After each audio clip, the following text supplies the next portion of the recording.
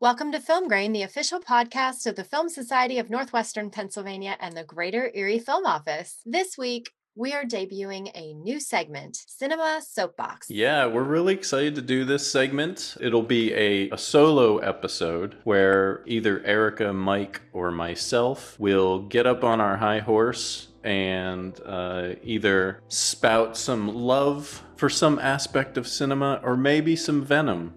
And we're going to find out today what Mike's angle is going to be. And it could be timely.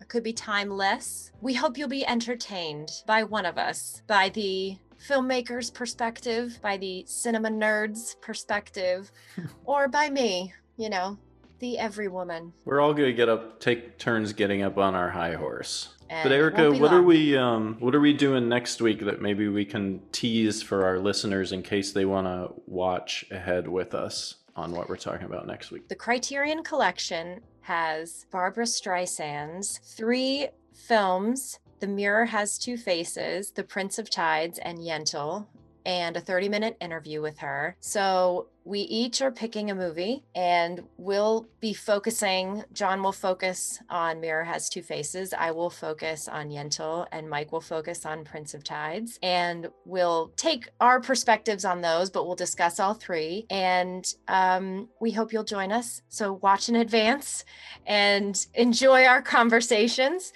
If you're familiar with her work, that's as a director, that's great. As an actress, you've probably seen her. As a performer, singer, you've definitely heard her.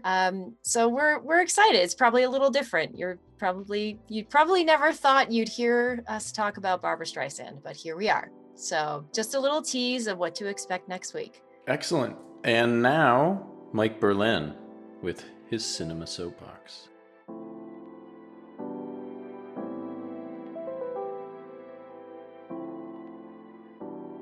The merits of Mank. What circuitous route would one take in describing what David Fincher's most recent directional exercise, the film Mank, is all about? For that answer, I'd actually refer to actor Gary Oldman's Herman Mankiewicz himself. Rita Alexander, Herman Mankiewicz. How do you do, Mr. Mankiewicz? That's a big question. There are those who will give you the shorthand answer and spit out that it's about the writing of 1941's Citizen Kane, which is true, but not entirely. Others might have you think it's a story of a singular talented writer who, after years of frivolously boozing and treating his own life like it's one of his own Marx Brothers movies, he actually steps forward and shows the world what his God-given talent looks like when fully realized. There certainly is that element to the story, but that's a little too rosy a spin to put on it. Is it a warped parable that holds a magnifying glass up to the political climate of the 1930s, and in doing so provides us a reflection on these current tumultuous political times? In a scene from the film, Mank, on an election night, shares the thought with the movie moguls sitting at his table who are supporting the Republican candidate who is accusing his challenger of being a socialist. I think what you mean, if you keep telling people something untrue loud and long enough, they're apt to believe it. That's not what he was saying. What's going on here? So that's it, right? Mank is a mirror of modern-day America? Well, the culturally astute amongst us might have us believe that, but that's only a piece of the story. Or maybe, just maybe, it's a Freudian exercise for the film's director who, after giving us decades of the most thought-provoking and visually energetic stories, like Fight Club and The Social Network, had to seek financial sanctuary with Netflix to get his vision across, because hardly anything that isn't stamped as a franchise gets greenlit for cineplexes. With this frustration, has Fincher found an artistic common ground with the screenwriter of Mank, which happened to be David's late father, Jack Fincher. After all, this will be the only original screenplay credit Jack Fincher, who passed away in 2003, will get to have. It is such a sublime piece of work that it begs the question, why weren't there more films from the elderly Fincher? And to go ski even further down the glacier, did David and Jack relate to Herman Mankiewicz's well-won callous cynicism? The film documents Mank's slow descent into disillusionment with the Hollywood Dream Factory, and suggests that by the time he was writing Citizen Kane, the whole movie-making business just made him want to vomit. The philosopher in us likes this answer, but to be honest, that is probably just my pretentiousness at work. The truth is, it's all of those things and none of those things and more. And that's the beauty of it. There's no simple answer. It's just a gigantic layered cinnamon roll. So why am I taking the time to dedicate this first cinema soapbox to this particular subject? Well, to be honest, I really have no interest in telling you what the movie is about. I want you to pause for a moment and recognize the movie exists. Mank was released on December 4th, and within 24 hours it had slipped out of Netflix's top 10 trending content. I have a cinema soapbox for that bullshit list too, but we'll save it for another time. In short, the film was always probably going to be for a niche audience. But why? Sure, it's a nihilistic black and white piece set with a mono track that features the rat-a-tat-tat dialogue of a bygone era. But in a time where everyone likes to pretend that they are deep and substance-based on their tweets and Instagram posts, here's a story that actually is layered and intellectually wealthy. Back in Mankiewicz's day, the craze was gangster and monster movies. The writers would find little ways of peppering in some relevant motif into these genres, but that's what the people wanted, so that's what the studios provided. Except was it?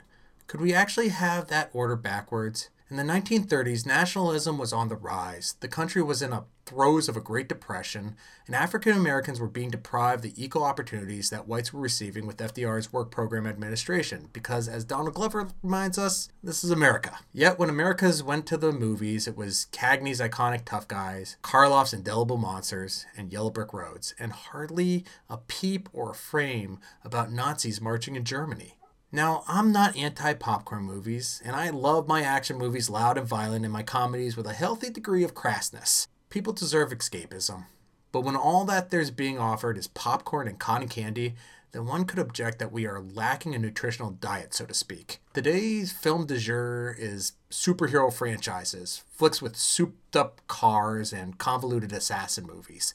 Now, this is fine, but as a viewer, are we always going to go for the lowest common denominator? I fear we already know the answer. Granted, with the 24/7 news cycle and media outlets creating their own degree of sensationalism because they like captivating viewers and ad revenue that goes with those Nielsen numbers, can't much blame people for looking for content that helps them forget everything that's going on in the real world. So what's the problem with this? In my opinion, a lot actually. It's hard to find directors, artists, and writers who are really providing original thought and content and challenging their audience.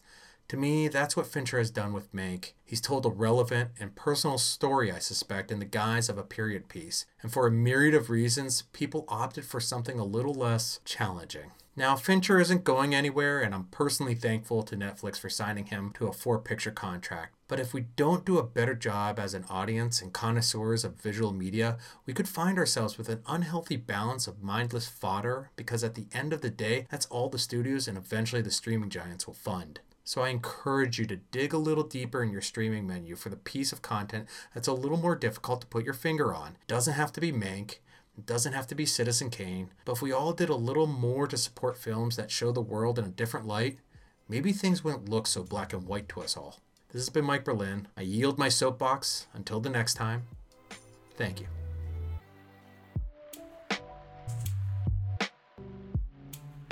Thanks, Mike. Great to hear from you. And that's been our episode. Thanks for listening. Make sure you follow the Film Society of Northwestern PA and the Greater Erie Film Office on social media. You'll find all the tags and links in the show notes for this episode. Until next time, this was Film Grain.